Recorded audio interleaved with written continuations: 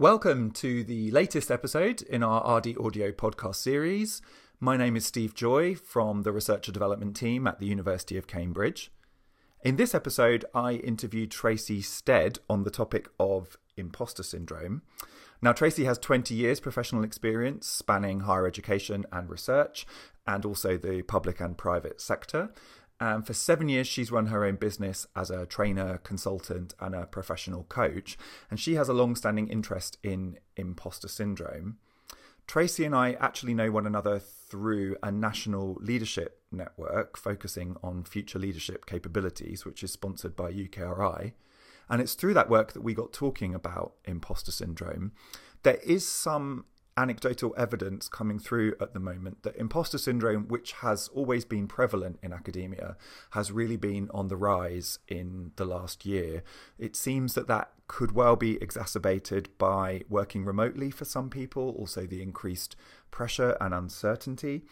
And it's having an impact on the way people feel able to speak up, to put themselves forward for things, to present their work, to articulate a vision for where they're going with their research program. So Tracy has some really fantastic insights to share on what imposter syndrome really is, where it comes from, why it's not always a completely bad thing, and she has some really useful tactics on how to keep it in check.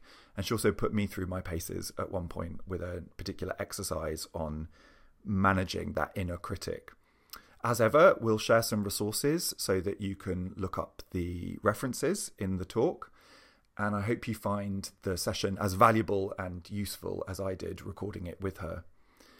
And like always, we would be really glad to hear your feedback. So tweet us or email us, drop us a line in some way to let us know what you think and to let us know if you have ideas for future RD audio episodes, whether that's topics you want us to cover, particular individuals you hope we might be able to interview, panel discussions, etc. You name it, we are here to serve you and to respond to whatever you think would be valuable. In the meantime, enjoy this discussion. I hope you find it useful. And I hope that we will meet again on another RD Audio podcast recording.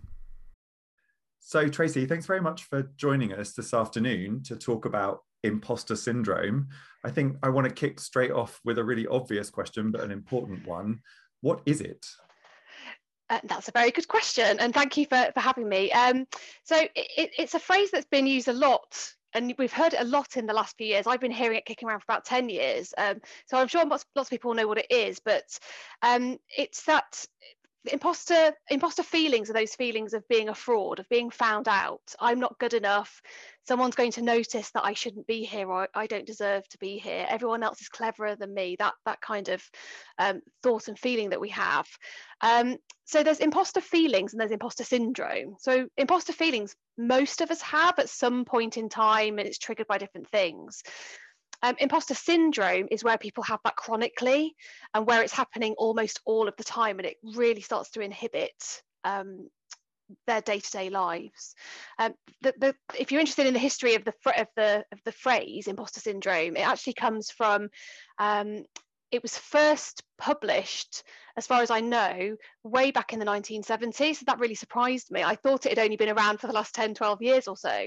But it was actually first used in a psychology journal publication. Some psychologists were looking at the prevalence of imposter syndrome and imposter feelings amongst high achieving women. So that's where it was first noticed. That's fascinating. I had no idea. I wonder if it's a kind of imposter syndrome that we think it must be peculiarly modern and we don't believe that it would. Yeah, maybe. Yeah, probably. Yeah, could be. Definitely. You mentioned that it's something that you've been hearing a lot and perhaps increasingly in recent years. And of course, you work primarily with researchers and academics. Do you think that it is a particular problem in academia? Is it particularly common to researchers, this imposter syndrome? I believe that it really is. And, if you just think back to what I was just saying about where it was first published, it was an article about high achieving women. So I really don't think it's a women thing. I think it's high achieving thing, although there are particular places where you might see it happening with women more than men. And we might come on to that later. But I think it's really common in academia and research for a couple of reasons, really. So the imposter voice, it comes about because it's a bit of a protection mechanism. It's something that tries to check our behavior and make us just think twice before we leap into a situation, or we put ourselves in front of what we might perceive to be a bit of a threat. And that protection mechanism kicks in where we think we might be vulnerable to humiliation or shame or embarrassment, or being found out if we think we're not good enough. And if you think about what happens in research as academics, we're in the business of learning. We're in the business of pushing boundaries forward. We're doing research, which is all about learning and pushing boundaries forward and doing things that haven't been done before. And so naturally, as academics and researchers, we are working in a bit of a stretch zone. So we're kind of stretching ourselves, we're pushing ourselves all of the time. And you may have heard of a model called comfort, stretch, panic. So at any one point in time, we're facing a certain level of challenge. And if that level of challenge is really low, we're in our comfort zone. In our comfort zone, we're comfortable, but we're relaxed, we're not stressed, but we're also not really learning. We might get bored and disengaged. When the level of challenge increases, we enter into our stretch zone. And in our stretch zone, the adrenaline might go up. We might start to have a physical response to that stretch. We start to pay more attention. The adrenaline helps us to function and to perform more effectively. And we start to our productivity levels really, really increase. Now, if that level of challenge increases even further and really pushes us, we then enter into what's called a panic zone. And in our panic zone, that physiological stress response has got so high that we can't function, we can't concentrate, and we start to make mistakes, and our productivity then goes down again.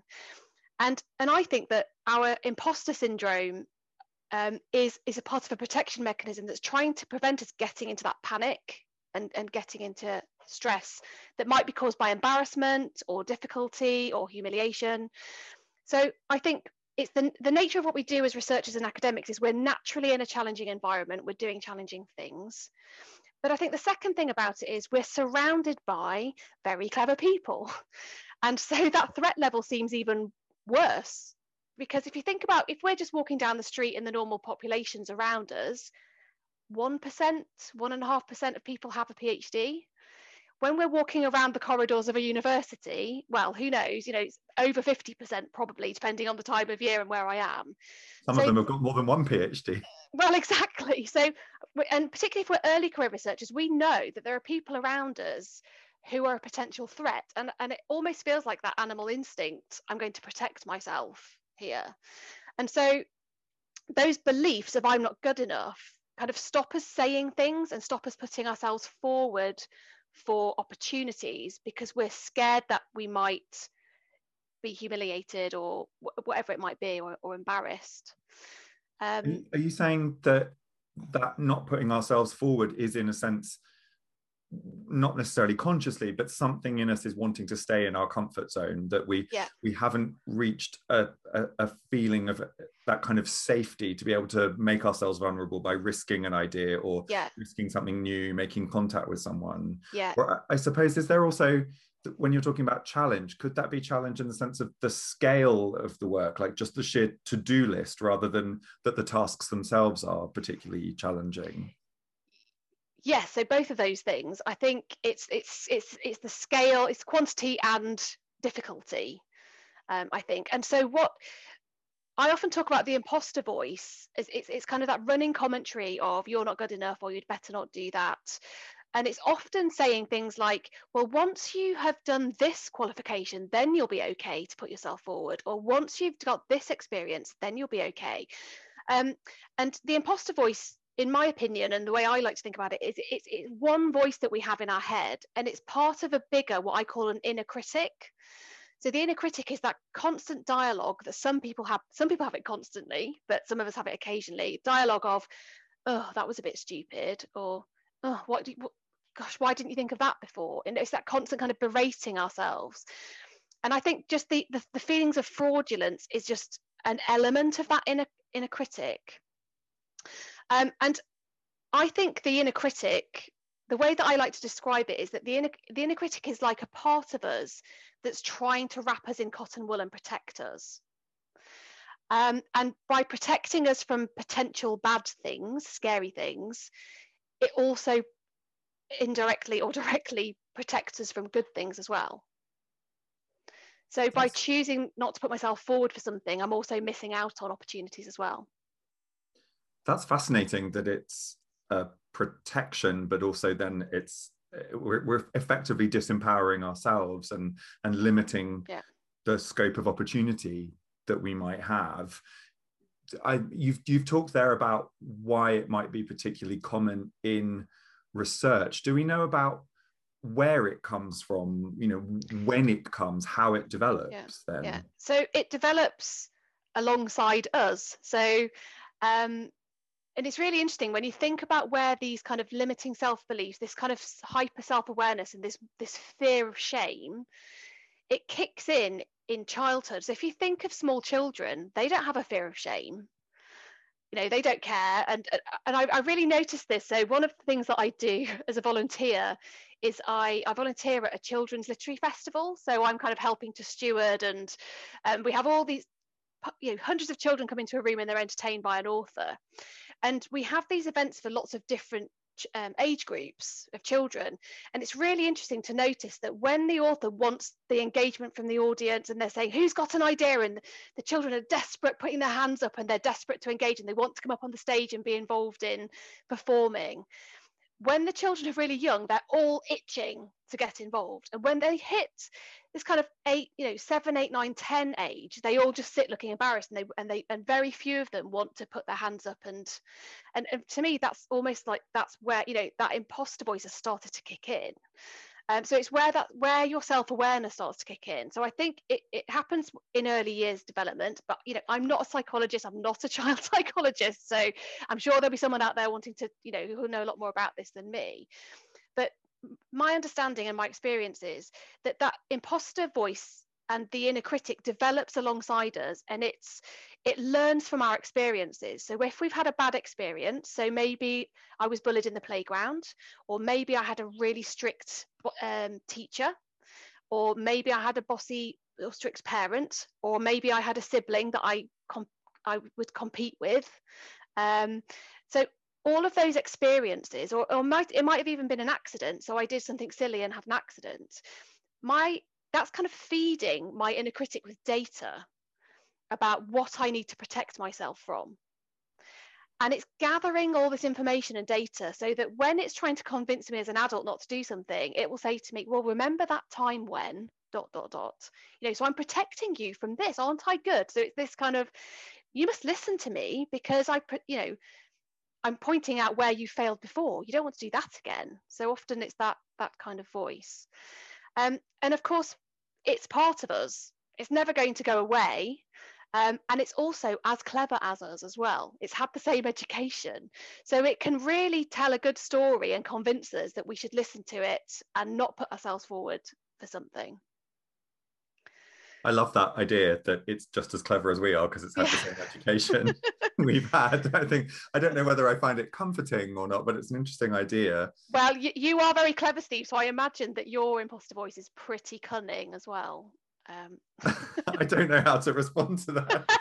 I think one of the ideas that I have heard talked about in higher education when thinking about sort of academic development, particularly thinking about students, is the concept of a kind of learnt helplessness, that actually for those people who have been academically high achieving, say in school, getting top grades, they then come to university, maybe at undergraduate level, they've carried on getting top grades. They've then done their masters, maybe got a distinction in their dissertation. And actually that the imposter feelings that you're describing, I guess, I wonder to what extent they're not necessarily always about past experience, but also about a kind of anticipation of failure that yes, might be difficult to tolerate. Yeah, and I think that's a really good point, and it's something that I see a lot in academia, and particularly those first few months of doing a PhD,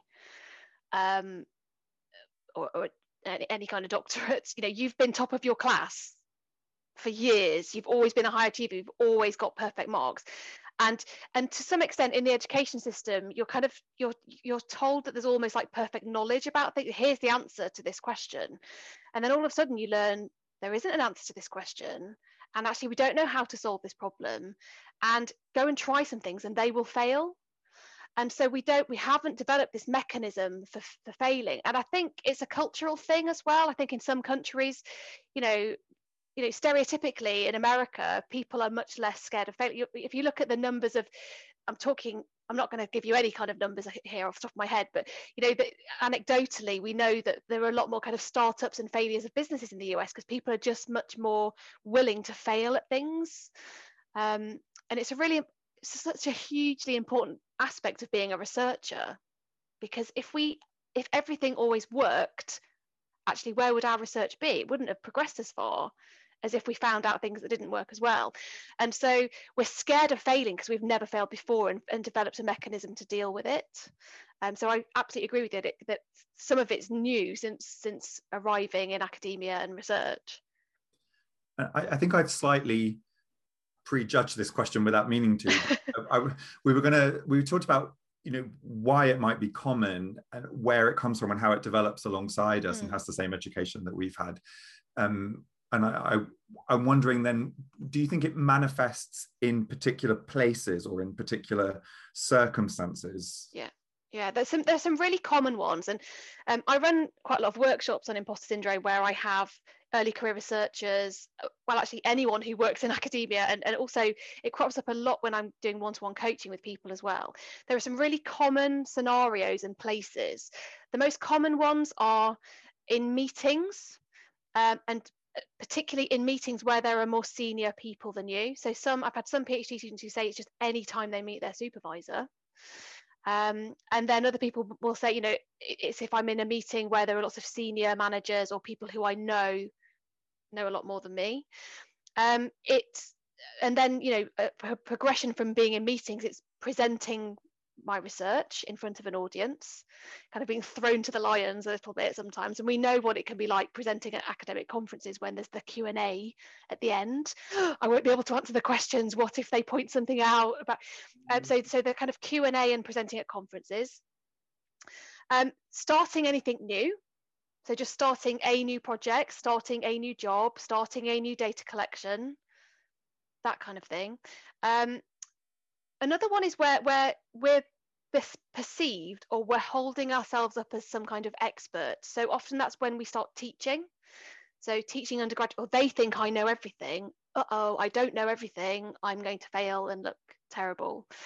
And I think another one that's really common is submitting applications for interviews or grant applications, or even thinking about whether I'm ready to put in an application for, I'm not good enough to even think about applying for that job or that grant funding.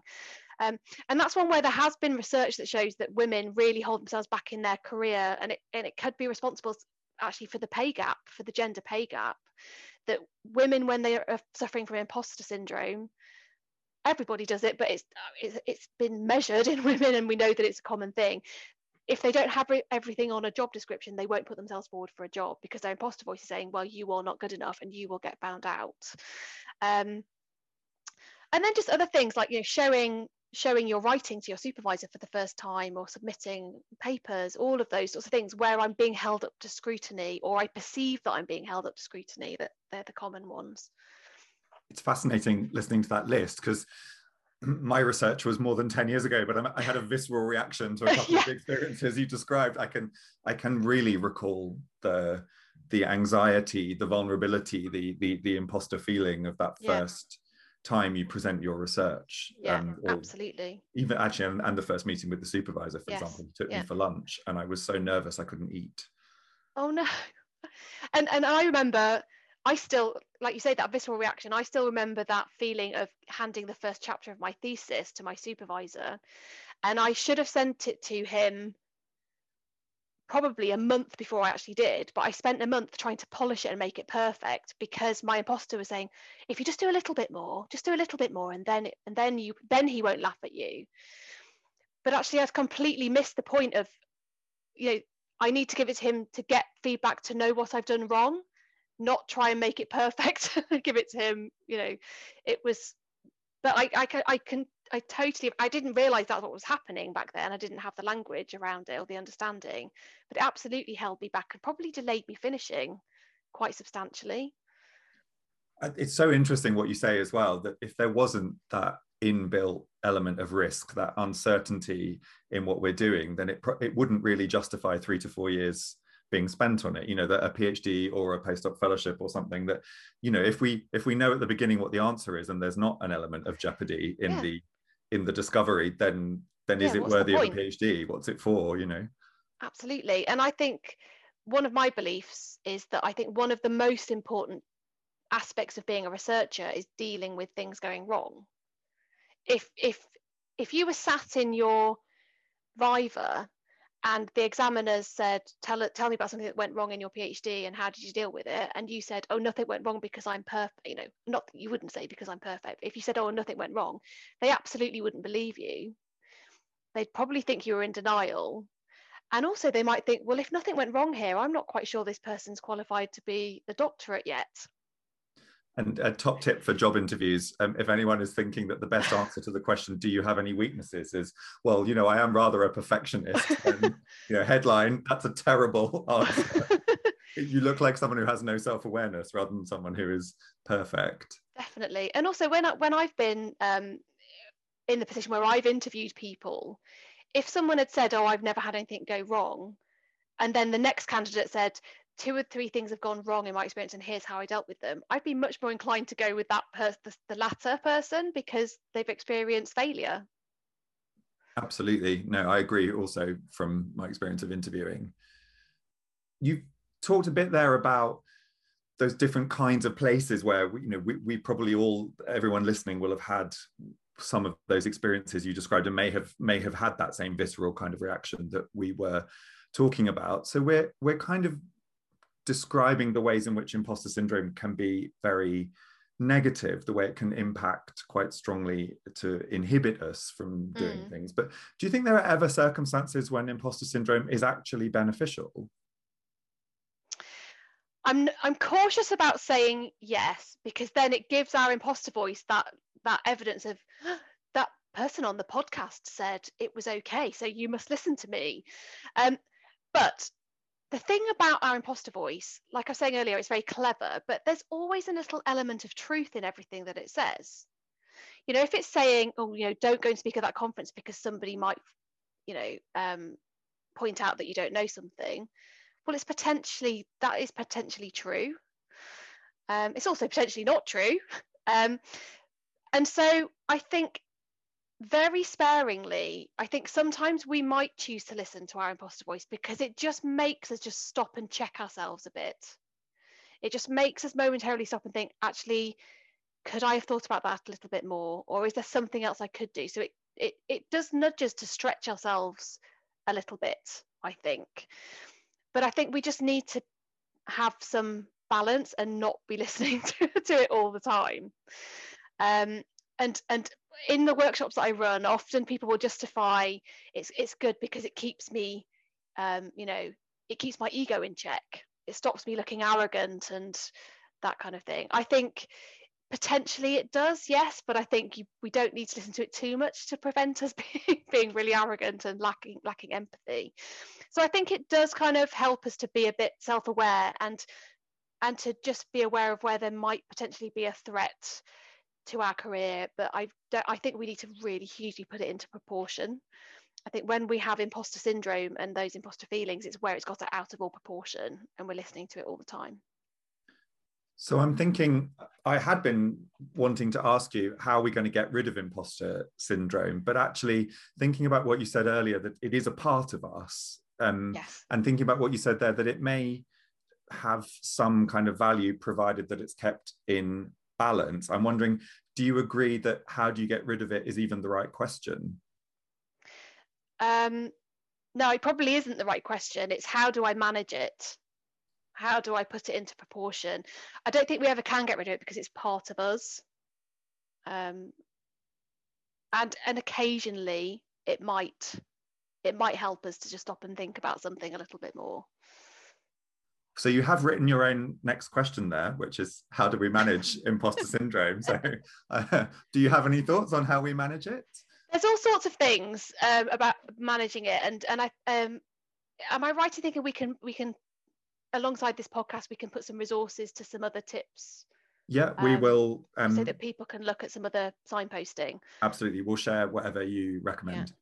Yeah. So I'll share 2 or 3 things in this podcast actually, but I think the first one for me that has really hugely helped me, and it might sound like a really strange thing to do when we're trying to minimize the impact of the imposter or the inner critic voice on our lives. We're trying to stop it getting in the way of opportunities.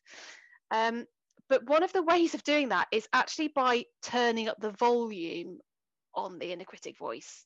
And the reason I say that is so that we can really get to know it and really understand, when does it crop up? What are the kinds of things that my particular inner critic says to me, or the particular imposter sayings that my inner critic has? And the reason for doing that is, once we start really thinking about that voice and what it says, we can start to think of it as a different voice to our own and to distinguish it from our own voice.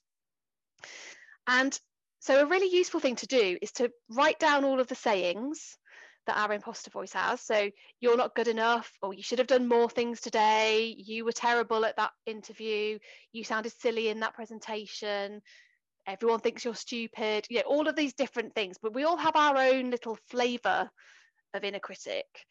Mine's very, very impatient.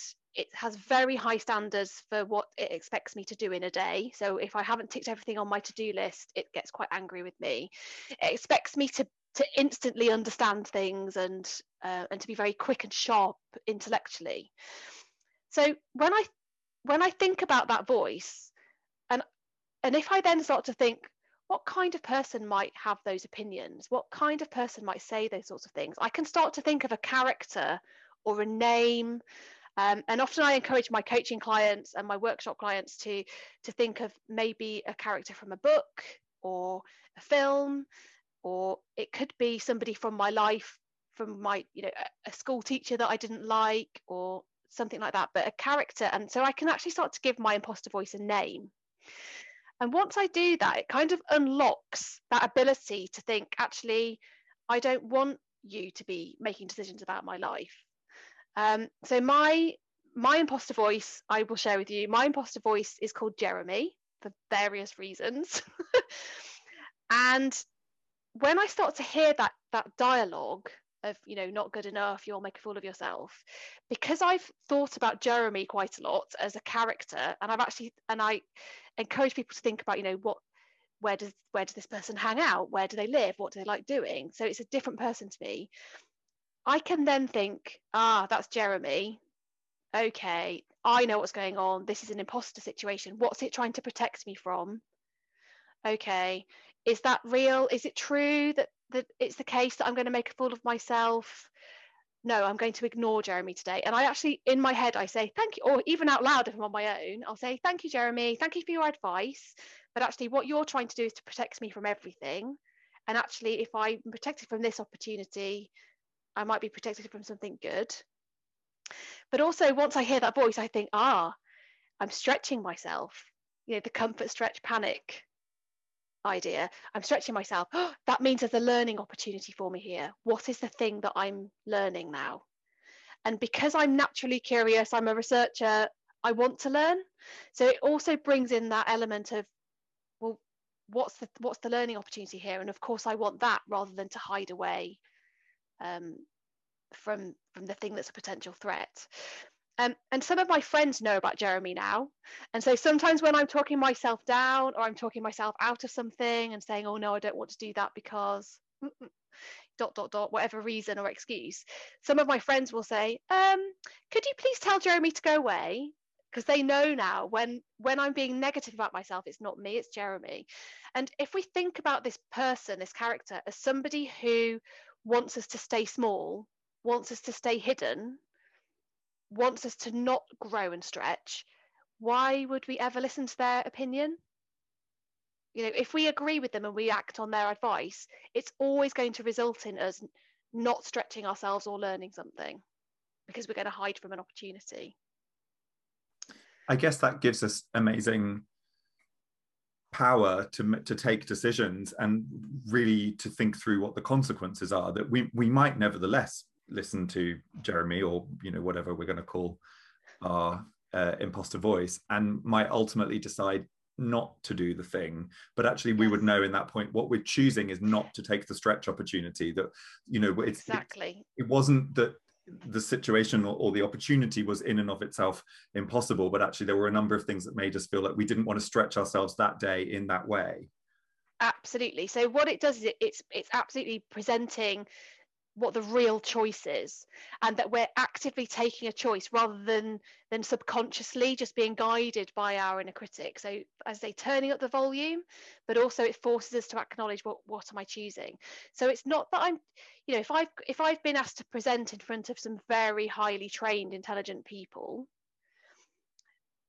by listening to the imposter and thinking, what is it trying to protect me from? Okay, they're learning about, maybe I don't understand something. So if I go and talk in front of those people, I might realize I don't understand something. And so I've stretched myself to learn that. So I'm choosing actually today, I don't feel like I have the energy to be able to do that bit of learning, rather than choosing, I don't want to be scared and feel uncomfortable. I don't know if I'm making sense here. So we're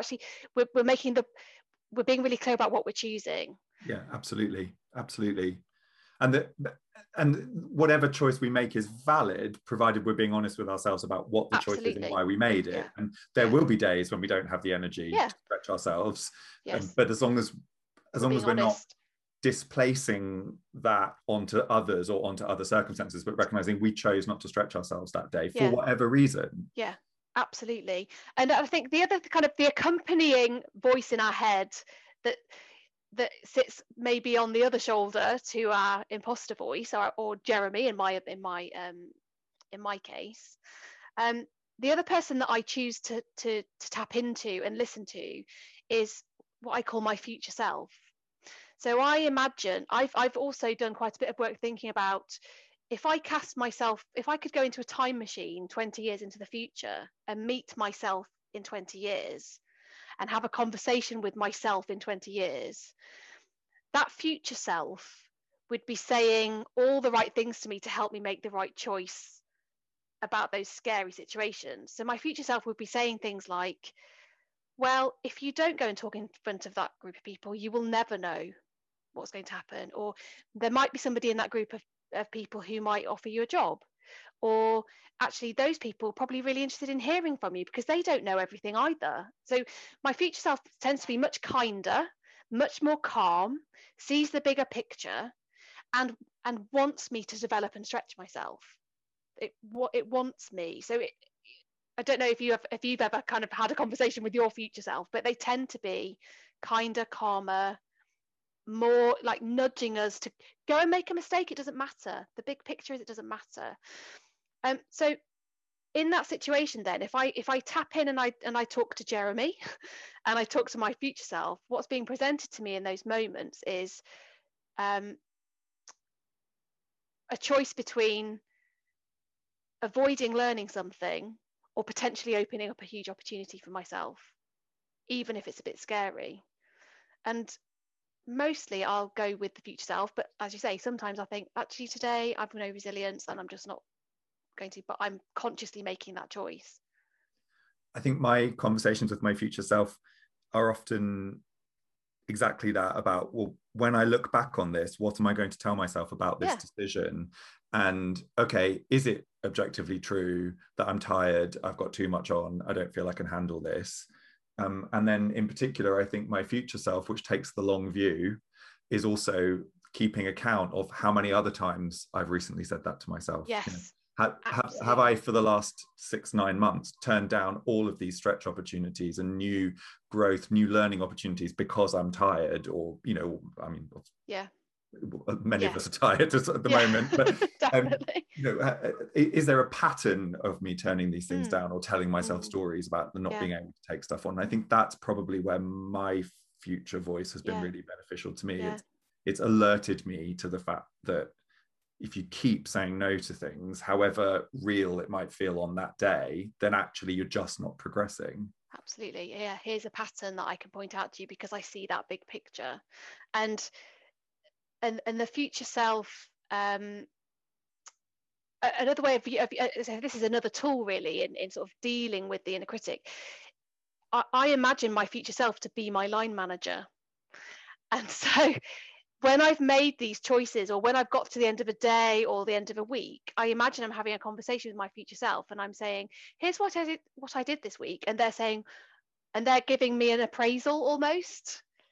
And they might say, I'm really proud of you because you stepped up and you went for that thing. Or they might say, really, you avoided that thing again? Or but it's in a kind of a kind that, you know, what would have been the worst thing that could have happened if you had done that and you had failed? So it's quite an interesting, that's another kind of interesting tool to use, I suppose.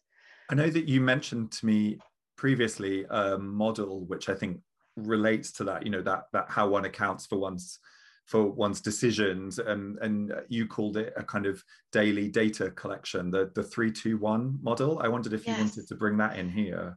Yeah, absolutely.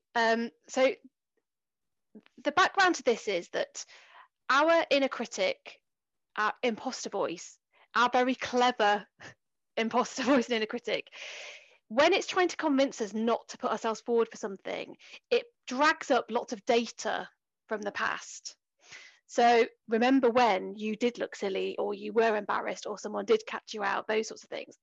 So if you imagine that every negative thing that happens to us is feeding data to feed our inner critic and keep it strong. So I almost think of it like a little computer game that the ghosts are being fed every time something bad happens to me.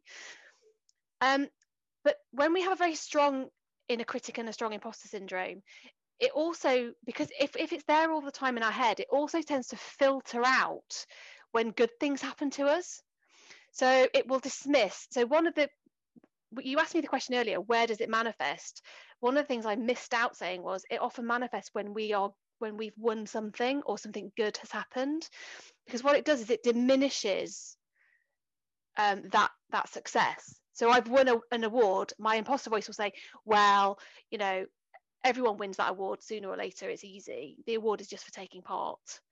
Or if somebody gives me some lovely feedback, my inner critic will say, well, they're just being nice.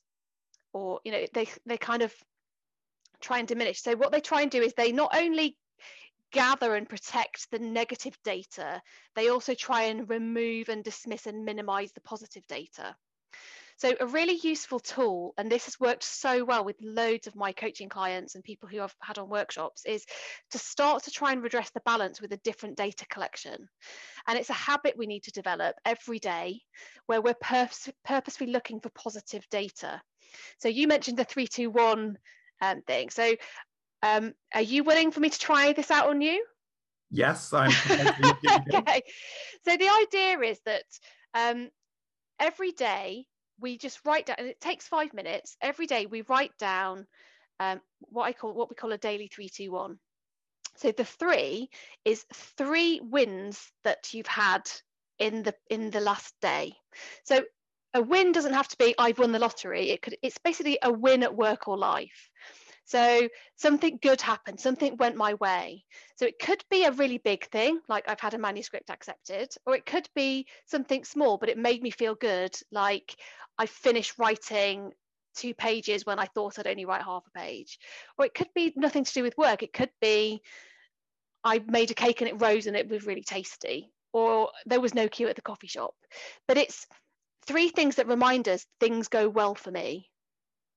Okay, so can you think of 3 from the last day or the last 24 hours for you? And there's no judgment as to how big or small they are. It's funny that my mind went straight to the run I did last night, whereas I did a 5-mile run and I was very pleased with my time. So I guess that's a win. Work-wise, I delivered a 90-minute session at lunchtime on a topic that was new to me, and I was very pleased with how it went, and the feedback afterwards was nice. That felt like a win.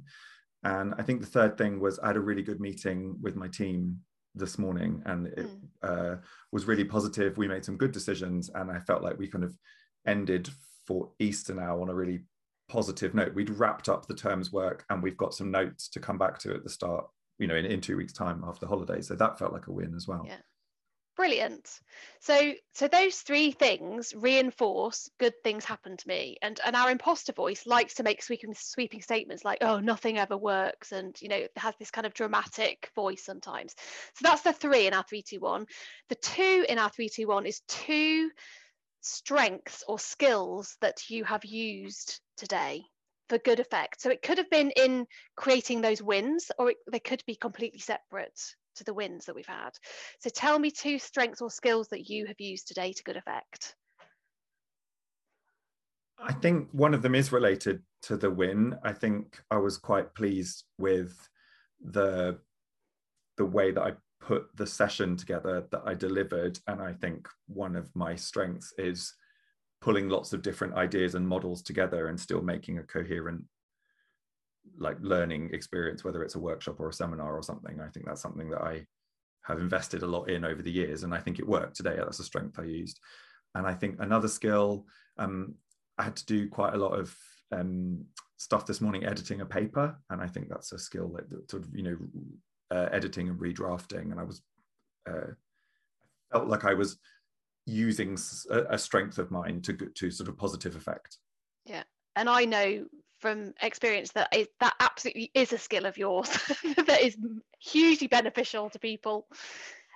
Great. Well, so again, that 2 thing is the 2 skills and strengths is then reinforcing I can do things, I am capable, I do have skills, I am learning, I am making an impact. So that's reinforcing the data there. And then the 1 of our 3-2-1 is a positive emotion that you felt, or a positive feeling that you felt in the last day. So it could be a feeling of joy or excitement or relaxation, or even if it was only fleeting, what was one that you experienced in the last day? When I got up this morning, I went into the lounge and I opened the balcony door, and the sun was coming up and there were no cars outside because it was early, and I could hear the birds, and it was a spring morning, and I'd slept well, and I just stood there and I thought, oh, this is gorgeous. I don't know, what would we call that, contentment or bliss? Contentment? Or yeah, joy. It could be joy again. Yeah, I just had a moment standing there looking out on that spring morning kind of scene, thinking, oh, this is lovely, and it set me up for the morning. Brilliant. So that's great. So again, it's reinforcing, even if I have days where I feel tired or frustrated or angry, it's not the whole day. And again, our imposter voice wants a sweeping statement of that was a terrible day where you felt awful all day. Actually, no, even if it was only for 5 minutes, I felt really joyful or content this morning. And so over time, the daily 3-2-1 is gathering a huge mass of data. And what it does is it not only is building data, but it also starts to train us to notice good things more often, rather than dismiss them and forget about them immediately. Because we'll start to notice in the moment, oh, I'm having a good time, or oh, that was great, I'm going to celebrate, or I'm using a skill. Because you know that later in the day, you've got to write it down on your 3-2-1 list. So you think, oh, right, I'll clock that now and notice it. So it's raising that consciousness of things go well, things work out, I am good, those sorts of things. And it just boosts it. It also is a really useful tool for boosting resilience as well. And for some of my coaching clients, the 3-2-1 has been probably the most transformational thing they've done. And often those were people who, and I remember one coaching client who said, I really don't want to do that. I set it to them as a homework, and they said, I really don't want to do the 3-2-1. And I thought, oh no. And then they said, so that means that I really should do it because it must be good for me.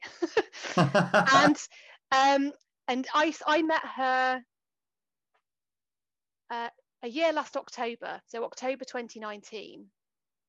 And last Christmas, so more than a year later, she sent me an email and said, I'm just sending you my Christmas 3-2-1, and I want you to know that I'm still doing it every day, and it's completely transformed my positivity at work and my willingness to do things, and it's boosted my resilience and all sorts of things like that. So, and that's not an uncommon reaction. But I think one of the things, if anyone's listening and they're thinking of trying the 3-2-1, I'll just say 2 more things. One is it works much more if you're accountable to somebody else. So if you've got a friend that you can text your 3-2-1s to each other every day, so it keeps you accountable for doing it.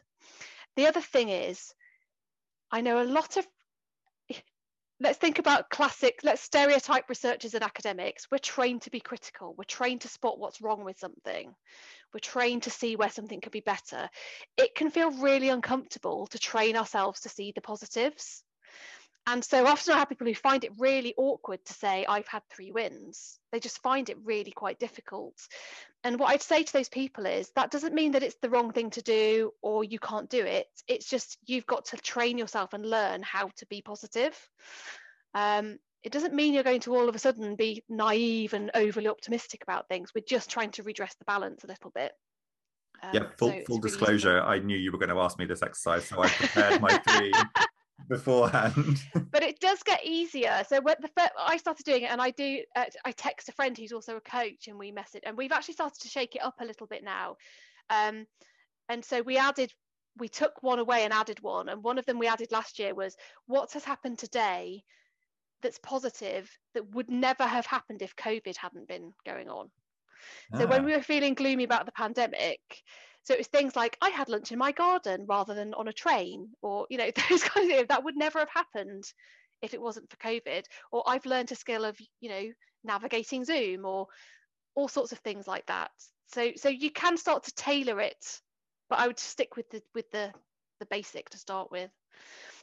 So I think we've got 2 or 3 little tools there, and there are a few others. So if I can send you some resources to put into the podcast links, then there are a few other things that people might find useful as well. I think we should do that, and I think we should obviously have you back for further podcasts and have you back for further training on the researcher development program.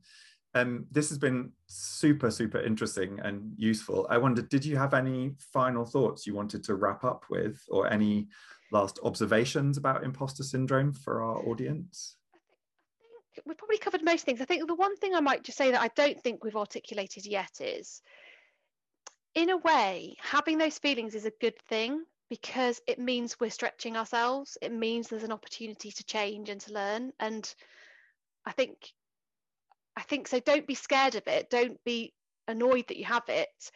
Almost reframe it to say, oh, great, imposter voice is here. There's something great that I might be able to tap into here or learn, even if it means I might fail at the first hurdle. Something good's going to come of this. There's something out there that's challenging me, and what is it? And to be curious about it, rather than to feel bad that it's happening.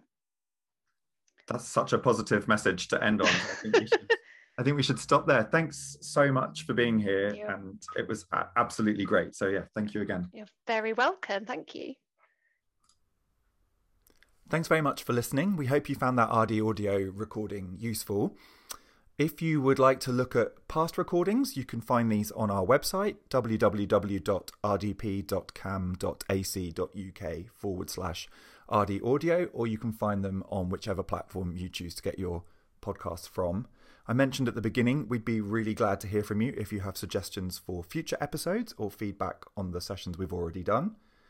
Please consider subscribing, and if you have a couple of minutes to spare, we'd be really grateful if you would leave a rating on your podcast platform. Thanks again. Bye.